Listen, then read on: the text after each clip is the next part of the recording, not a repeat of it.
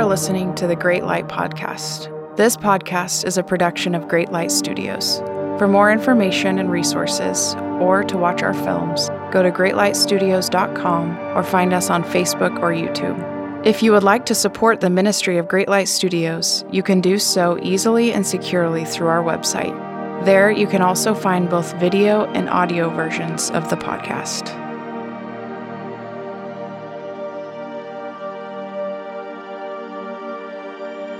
This idea that God rested, Adam and Eve, their creator, rested on the seventh day after all of his work. Do you think that's something that is sort of, we should have the idea that God, as a creator, if he rested, that means we also should rest?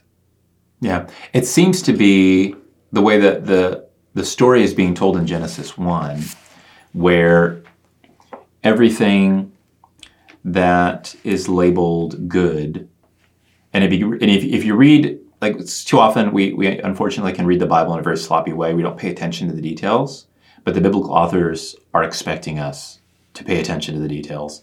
And so you might have the impression that it's just like day one and God spoke and this came into being and it was good, and evening, morning, and the next day, blah, blah, blah. And it's just over and over again, this was good, and this is good, this is good. And it's not actually what happens. There are things that God does where he doesn't call it good. He doesn't say it's bad, but it's not good. And if you're paying attention to that, you should ask the question, well, he must not be arbitrarily calling everything he's doing in creation good. It's specific things that he's doing are good. And so then the question becomes, good for whom? Good for what? Right? If you're going to evaluate something, this table, is this table good? Depends on what you want to use it for. Like, to use it as we're using it, it's great. If you want to use it as a bed, not so great. I can think of better places for a bed. And so, light and having the division between light and darkness is good. Who is that good for? Did God need light in order to see? No. He was totally aware, of where everything was before he turned the lights on. And so who needs light? We need light, right? But then the days when the world is divided simply between, waters below and waters above and a great expanse of sky between, he doesn't call that good.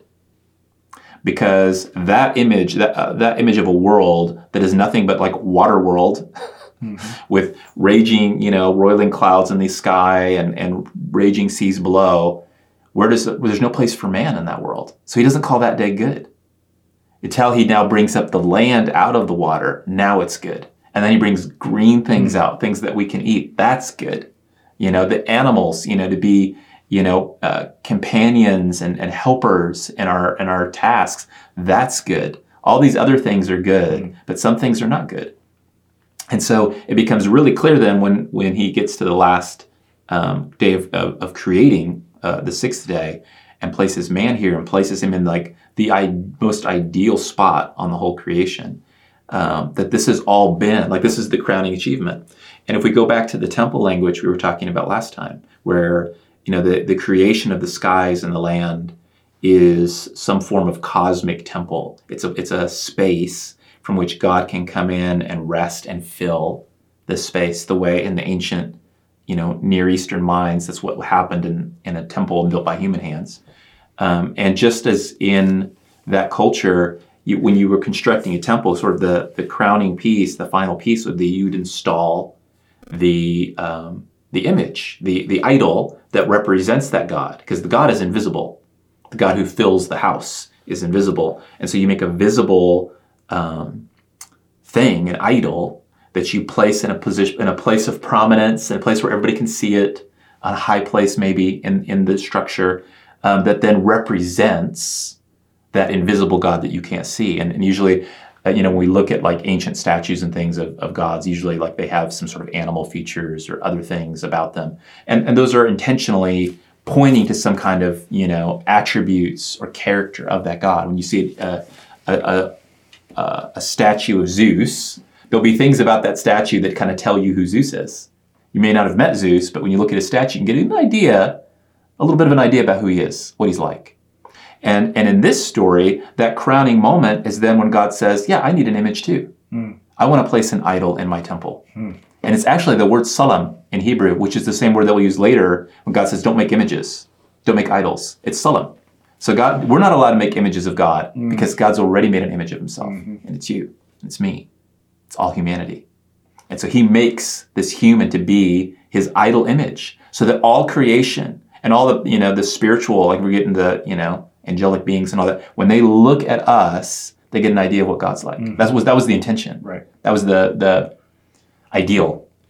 Which ties into when he tells man their purpose is to fill the earth, right, rule, subdue, multiply. Yes. What he's telling them is take that image that you've been created in, which is this image of God. And part of what I connect that to, what does it mean that mankind was created in this image? I think one aspect of that, maybe a major aspect, it would be the fruit of the Spirit that they were capable of manifesting. So yes. Love, joy, peace, patience, right. kindness, God's character, gentleness, self-control. So God's character that mankind, in as much as they remained in that faith, right. Sabbath, rest-like relationship with God, they were capable of spreading that. So everything God created, you're saying, he says it was good for them, for his image bearers. Right. And so if God takes time to rest right. and just simply enjoy and reflect out who he is into the world, shouldn't we as his image bearers, wouldn't that make sense that, we would do like our Father does?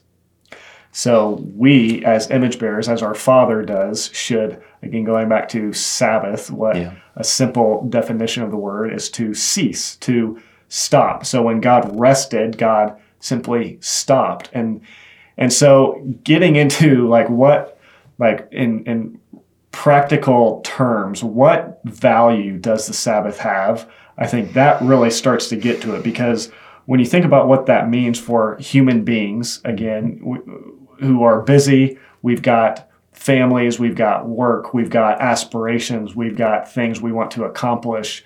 And so the idea of Sabbath teaching us to be like our God, who you said in the last one, who knows when to say enough, yes, who knows when to say, okay, that's good, and I'm going to stop and rest.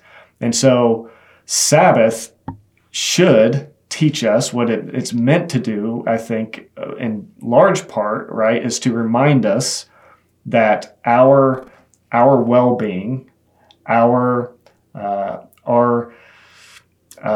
accomplishing things, productivity, our identity, our everything that we strive for, everything that we work and exhaust ourselves to attain, the Sabbath should teach us to stop and remember, call to mind that all those things, our identity, our well-being, our productivity, ultimately that is God who... He's the source. He is the source of those. Yes. Sabbath reminds us that we aren't the source. Right. Sabbath is meant to remind us that God is the source. He's the king, not us. Yeah. So when we get then to the fourth commandment, yes, and one of the commandments of the 10 Commandments that I think it's interesting that is maybe for Christianity. Me growing up in the Christian church, I didn't really know what the Sabbath meant, really.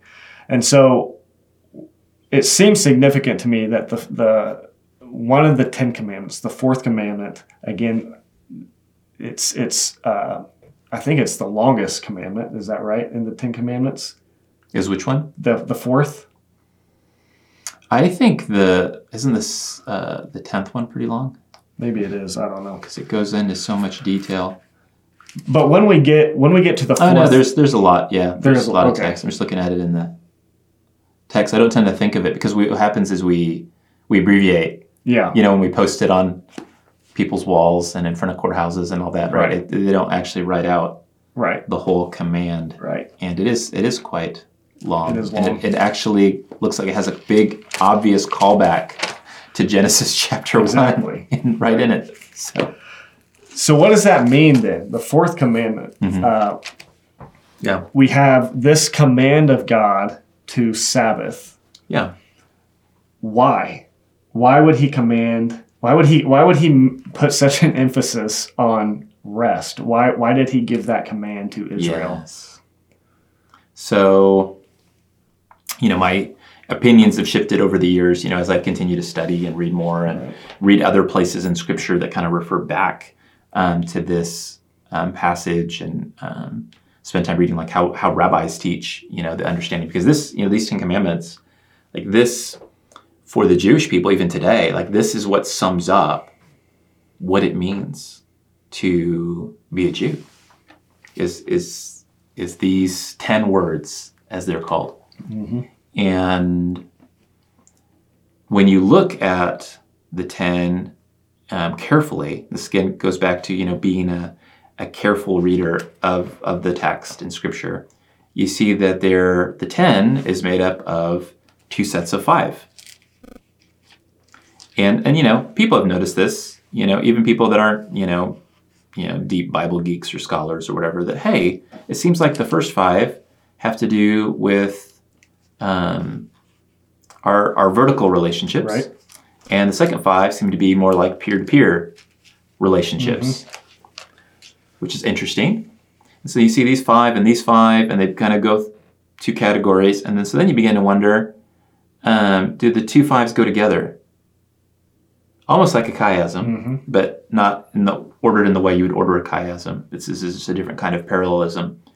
And then if so, then that means that each one of the individual commandments is paired with another one that is teaching the same principle or concept, just oriented in a different way. One is oriented towards the vertical, one is oriented towards the horizontal.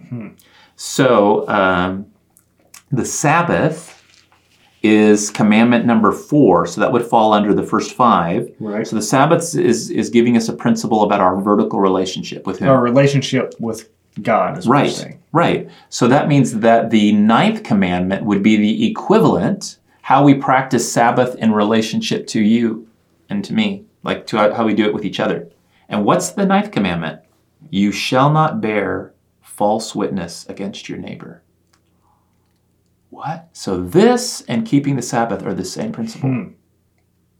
So, and I think that's the clue for us to understand why did God command the children of Israel to make such a big deal about this day? Because remember, one of the purposes, the chief purpose of what God's doing with Israel is what? It's not just blessing Israel just to bless them.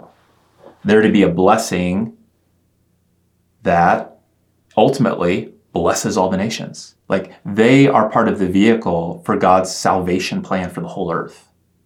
And they are to be, he's already said this in this story in Exodus, just, 2 chapters before, or 1 chapter before, that his intention for them is to be a kingdom of priests. And so they're going to be, what do priests do? I think we've already talked about this before too. The priests mediate that relationship between God and people. And so Israel, as a nation, is going to be communicating something about who God is to the rest of the nations around them. And they're also going to be the vehicle for bringing the other nations, drawing them in to community and fellowship with the God who made the skies and the land. Yep. And so, I understand what it means not to bear false witness against you, my neighbor against you. That means I don't say things about you that aren't true. I don't misrepresent your character, your actions, your words. And if I do, bearing false witness means I'm actually actively telling people things. Jordan said this or Jordan did that, and it's not true. That's not who you are. You would never say that or do that. And there's something about the Sabbath, that's how we keep the Sabbath, is preaching a message to the nations, for Israel. About God. About who God is. And that if they don't keep the Sabbath, they're actually lying about who God is. That's powerful. Isn't it? It blew me away when I saw that. So not resting in God. So going back to kind of what I mentioned earlier, we get so caught up in our own self-reliance and our efforts to be productive, And you can put this in different in different arenas. You can put this in a physical arena where you're just striving and efforting to provide for your family. Do you ever hear the word I've come across here in the U.S. Self-made man? Yeah, self-made. Exactly. Right. So you can be striving in that way to be a self-made man, to be accomplished, and all the while forgetting your maker. Yes. But you can do that in the religious arena too, where I'm earning all this. You're earning this. You're thinking that I'm doing something. Mm-hmm. I'm the one whose responsibility it is to make this good. I got myself out of Egypt. Right. Exactly.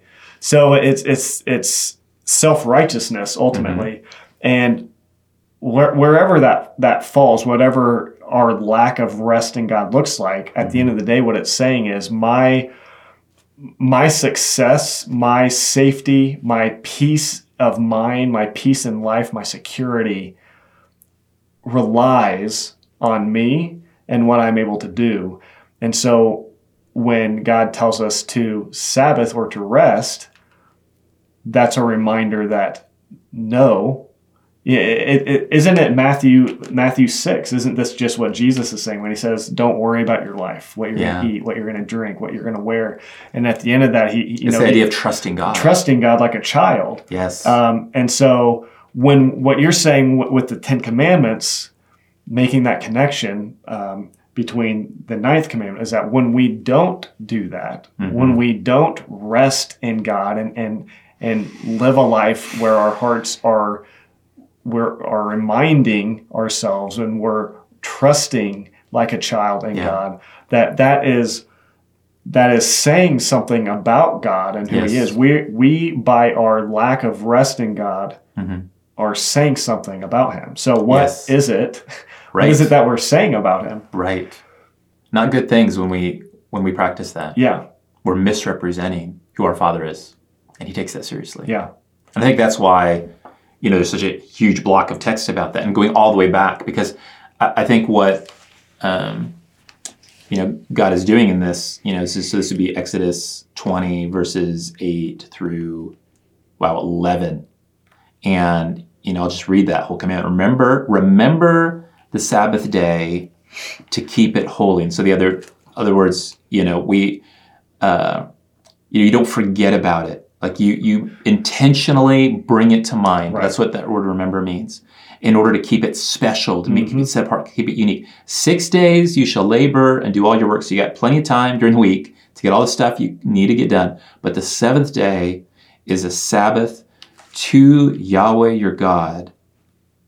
On it you shall not do any work, you or your son or your daughter. Like, so you can't say, okay, I'm going to rest, but my kids are going to be working the fields, right? Or your male servant or your female servant or your livestock or the sojourner who is within your gates. In other words, your whole, they don't even have cities of their own yet, but God's looking forward and saying, even when you have your own cities, you're not going to get around this by making somebody else work for you as if they're not a part of this, but you are. This is for everyone. God is the God of everyone. For in 6 days, Yahweh made the sky and the land and the sea and all that is in them, and rested on the 7th day. Therefore, Yahweh blessed the Sabbath day and made it holy. So again, it's that reminder that all this stuff is here, the land, the sea, the sky, it's all here because of Yahweh. And He made it for a purpose, and He made us for a purpose, and we're recognizing His supremacy and His authority in our lives. So self-reliance and God reliance. It's this idea of it's interesting that God, like you said, God wasn't letting anybody out of it. It's and this emphasis on remember. So it's that God wants us to be a kind of people who remember, bring specifically to remembrance who God is, and who we are, to bring ourselves into a proper perspective, again, of who God is and who we are, and who we aren't. That we aren't our own provider. We aren't our own savior. We aren't our own redeemer. And so that emphasis on remember is like God saying, this is very important as human beings. It's like, again, I think the fact that rest is found in the creation narrative way back at the beginning, it's like the way God created mankind in this creation is that restfulness in God is woven into like creation itself. Yes. And they're intricately linked so that if you don't have rest, it doesn't work correctly. Right. Everything goes haywire. And so the fourth commandment is about that. It's God commanding us to stop, to cease, and to remember who he is. Yes. And to remember where our well-being, our safety and security comes from. That at the end of the day, it doesn't rely on us and what we're able to do, what we're able to accomplish. It depends on who God is and ultimately what he has already done for us. Yes. It's the fact that God has already done something for us that enables us to be people who can constantly rest. And so for Israel, they had this specific day that was to remind us. But if I think even for them, if we only rest on one day and think that, okay, I've done my Sabbath duty for the week, it would almost be a parallel to the way the Jews with the command of do not commit adultery would say, okay, well, I'm not committing the physical act of adultery. Ooh. So Are you getting the Sermon on the Mount? Right. And so, I've done my part of keeping that commandment. But have you kept it here? Have you kept it here? Have you kept it in your heart? Yeah. And if you only relate to God in a restful way, one day a week even, I think we're missing it, right? You can go through the motions and still not be remembering. Right. So what this tells me though, is that the fourth commandment, the commandment about Sabbath is not about, or maybe let me just ask you, is it about going to church? No. So why? Not at all. Why do so many people think that? Why? Oh my goodness. Where does that come from? That's, at this point, we're talking centuries of church tradition. And I think if you trace back for those Christian groups that have sort of abandoned the seventh day and embraced the eighth day as the Sabbath, it usually goes back to some leader that had a serious problem with the Jewish people, to be blunt, and wanted to make it really clear, we're not with them, we have nothing to do with them. To disconnect from. It's a disconnect. You see this actually happen then even forward when Islam enters the stage. So by that point, we're in the 6th century. And so, of course, the Jews are still at that point, observing the Sabbath on the Sabbath.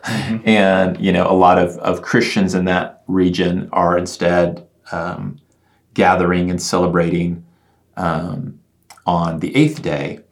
And so what day do you think is special in the week to the Muslim people?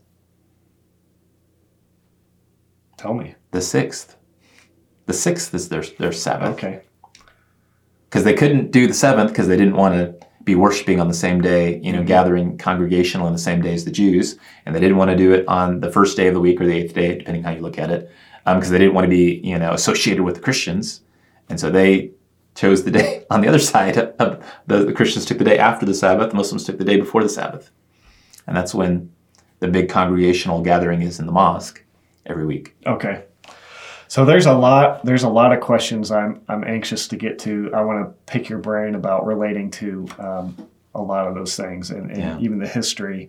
But when I kind of look at this idea that Sabbath is a gift to mankind, I think it's not this burdensome obligation. Not at all. It's something that is meant to be a blessing that refreshes us. And I think as a Christian, I often will say, I keep the Sabbath every day. And so I'm curious, what are your thoughts on that? Like what when you hear that? Yeah. Do you think is that biblical? I certainly couldn't say that just based on, you making that statement. Well, I would love to hear, like, well, what does that look like? Yeah. For you? And I run into people who, either say something like that, or say they keep a Sabbath but not on a Saturday, for example.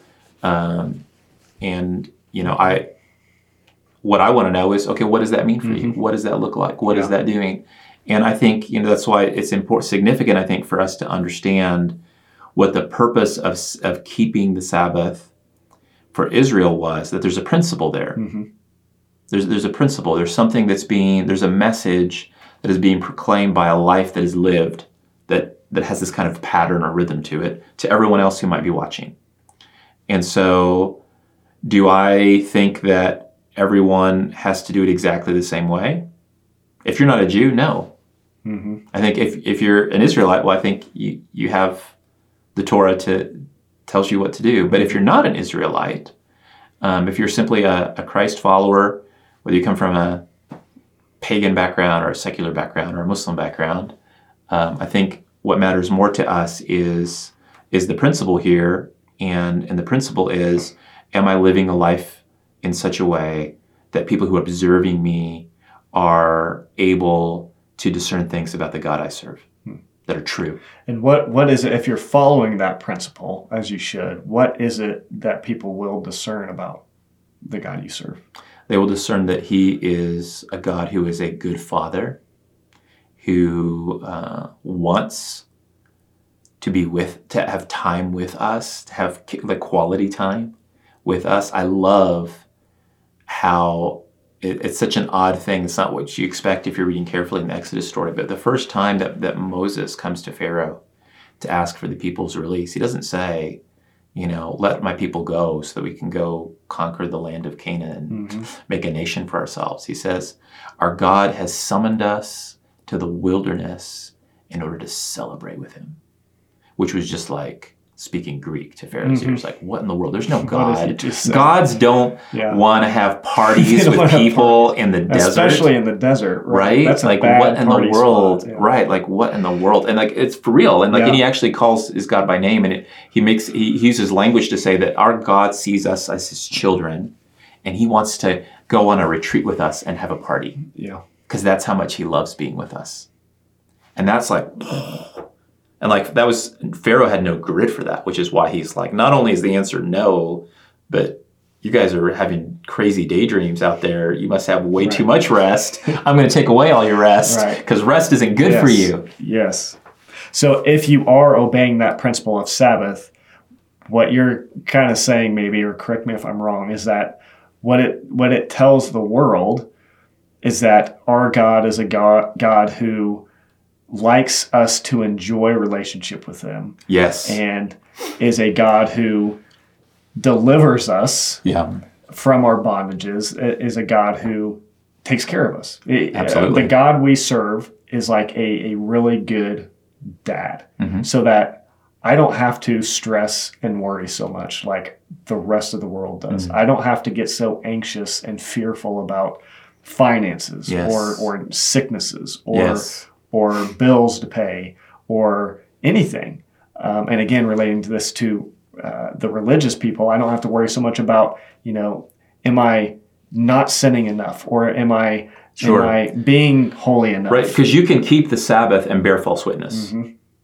Yes. Because what you just described, that way of keeping Sabbath is a way that speaks something truthful about who God is, like we were discussing. But you can keep a Sabbath day in such a way that what it communicates to everyone around you is you follow a God who's all about like rules and rule keeping. Exactly. And if he catches you doing, mowing your lawn on Saturday, he's going to strike you down like, scary, or he's going to punish you in eternity. I mean, there's a way to do it that's wrong. So keeping the Sabbath, okay, I'm going to get specific again, because so much of the conversations going on in this channel are related to the World Mission Society Church of God. But what you just said, this is a prime example of that. So their Sabbaths, what they revolve around is being in their Zions, which is their church. Their members have to be there from morning to night, just hours upon hours. And what they do Wow. is they study. Tithing is a big deal to them. And there's this list. That's really interesting. There's this list of requirements, right? And so we've talked to, we have former members who will tell us that, like, for them, when they were in that group, Saturdays, they're Sabbath days. And again, for this group, Sabbath is a big emphasis. Like they act as if this is a big deal to them. They're very passionate about the fourth command. Sure. But members will tell us that for them, Saturdays were the most exhausting, burdensome day of their week. Which sounds like the opposite of Sabbath. It's the opposite. And so when you say that you can keep the Sabbath in a way where you're actually bearing false witness about God, Yeah. isn't that what Yes. that is? I think you're not remembering the Sabbath. You're misremembering the Sabbath. Because what are you doing if your Sabbath days, your days of rest, are filled with Trying to prove yourself. trying to prove yourself to God? Yeah. And doing God's all story these is you don't things. have to prove anything. Right. You just have to be with me. And that's the point of the Sabbath. Isn't that what the command of the Sabbath is for? Yes. It's not a command from a strict God who wants all these rules and obligations perfectly fulfilled. Right. But it's a command from God to, again, remember who I am. Remember what I'm like. Remember my good character. Remember that I'm like a good dad Yeah. who is going to take care of you. Yeah. And so to break the Sabbath, to disobey the Sabbath, doesn't just look like not observing Sabbath on Saturday, but it could mean you're doing things that you think are keeping the Sabbath, but all the while what you're doing is you're making this statement Yeah. about God that says he's not good. He's not good enough to provide for me. I have to do my part. Right. And you anxiously strive and effort to do what God has already freely done for us. Right. Which is sad. Which is sad. It's very sad. And it doesn't lead to rest.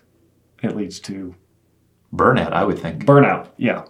You said something about Pharaoh and Moses and that interaction and the release of Israel from bondage Yes. to into freedom. And so the Sabbath, do you feel like in a way the Sabbath, resting in God, does it have anything to do with this idea of bondage and slavery and Sure. Sabbath being a reminder? Absolutely. In that regard. Absolutely. So talk about that. Well, I mean, I think we see it in, when I read the verse, when it goes down to specific details about, sons and daughters, and even about your male and female servants, and even your livestock. It's that reminder that we may, because of, position or privilege, at times look and feel as if we are superior to those around us, and we can, use and exploit animals and people around us as we will. But the reality is, the Sabbath day is the reminder that the reality is we're all equal before God. And we're all free. We were made free. And we sometimes end up, as Israel did, to quote now the first commandment, I am the Lord your God, Yahweh your God, who brought you out of the land of Egypt, out of the house of slavery. There's something to that. There's something to that. Yeah. Yeah. So again, if you connect that to the gospel, which I think is a good connection to make, you see Paul talking over and over in the New Testament about our once being slaves of sin, but now we are slaves to righteousness. We've been freed from our bondage to sin. Right. As children of God. Yes. And so do you think then Sabbath actually involves an aspect of freedom from sin? Does it relate to our freedom and rest that we have from our bondage to the taskmaster of sin? For sure. Yeah, absolutely. Yeah. Absolutely. I don't think that's how, Jews 2,000 years ago who are reading Exodus, are thinking of it Right. in that way, right? But at the same time, it's not as if they're ignorant of the symbolism that Egypt and later Babylon, carry with them, and that disobedience and rebellion, which idolatry, which are just forms of that sin takes, are their own slave master in a way, and that they will grind you into dust given enough time, and that God's intention for man is to be set free from. He wants to set all the people free. He wants to set Egypt free from Egypt. Right. He wants to heal Babylon from Babylon's wounds. Because all of these empires, human empires, all end up the same way. So let me read something here that I think touches on some of what you just mentioned about slavery. So Deuteronomy 12, I think, kind of relates to all this, starting in verse 12 of chapter 5. Says, observe the Sabbath day to keep it holy, as the Lord your God commanded you. 6 days you shall labor and do all your work, but the seventh day is a Sabbath to the Lord your God. On it you shall not do any work, you or your son or your daughter or your male servant or your female servant or your ox or your donkey or any of your livestock or the sojourner who is within your gates, that your male servant and your female servant may rest as well as you. You shall remember that you were a slave in the land of Egypt, and the Lord your God brought you out from there with a mighty hand and an outstretched arm. Therefore the Lord your God commanded you to keep the Sabbath day. So it's interesting that he says, therefore, because of which this is different reason, than what we read in Exodus it's different, 20. Right? What did we read in Exodus 20? Which one is it? Yeah. So what did it say in Exodus 20? So in Exodus 20, the reason, the rationale behind the Sabbath is what? It's because God made the heavens and the earth in 6 days and rested on the seventh. Right. Therefore, he blessed the Sabbath day and made it holy because in 6 days. But now it's here because he led you out of Egypt. So which is it, Jordan? Right. Yeah. Oh my goodness. What was wrong with Moses? Right. Did he forget what he wrote? Right. 2 books ago. It was a really long time in the desert. Or maybe it's a nuanced issue. Maybe there's more dimensions to this. Maybe it's both. Maybe they're all true. Yeah. But it's fascinating to me. And again, I think it shows just how important this concept of Sabbath is, how it runs through all of Scripture. Even when Sabbath, that specific word may not appear, it's this principle that you see all the way through the Bible. And the importance of it, you see when Israel would stop keeping the Sabbath, you see the downfall and the movement towards sin that would happen as a result of that. But it's interesting that it says, therefore, so because God brought Israel out of the land of Egypt, he says, remember that you were a slave. Yeah. God brought you out of that slavery with a mighty hand and an outstretched arm, and therefore the Lord your God commanded you to keep the Sabbath day. So again, you're not slaves anymore. Yeah. Be free. And doesn't this go back to what we've been talking about the character of God, that the Sabbath day is a day that you remember that God is a God who frees us from our slavery. Freedom day. It's freedom, right? Yeah. That God's the one. Israel didn't deliver themselves out of Egypt. Not at all. They didn't have to do anything except for whine and cry and become afraid, and then God delivered them. Yeah. But it's so fascinating to me that he says this is at least part of why the Sabbath is so important, because it pushes us to remember the kind of God that we serve, a God who over and over and over again saves us, delivers us. Yes.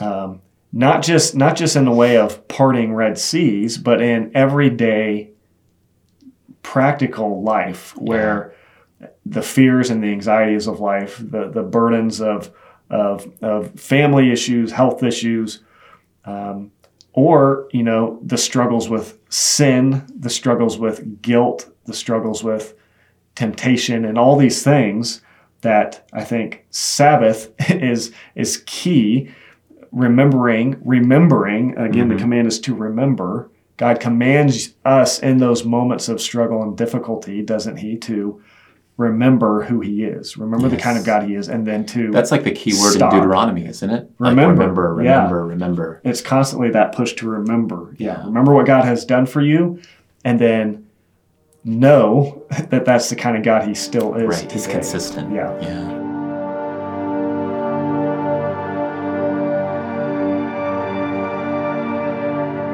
You have been listening to the Great Light Podcast. To find more information and resources, or to watch our films, go to greatlightstudios.com or find us on Facebook and YouTube. If you want to support this program and partner with the Ministry of Great Light Studios, you can do so through our website. There you can also find both video and audio versions of this podcast.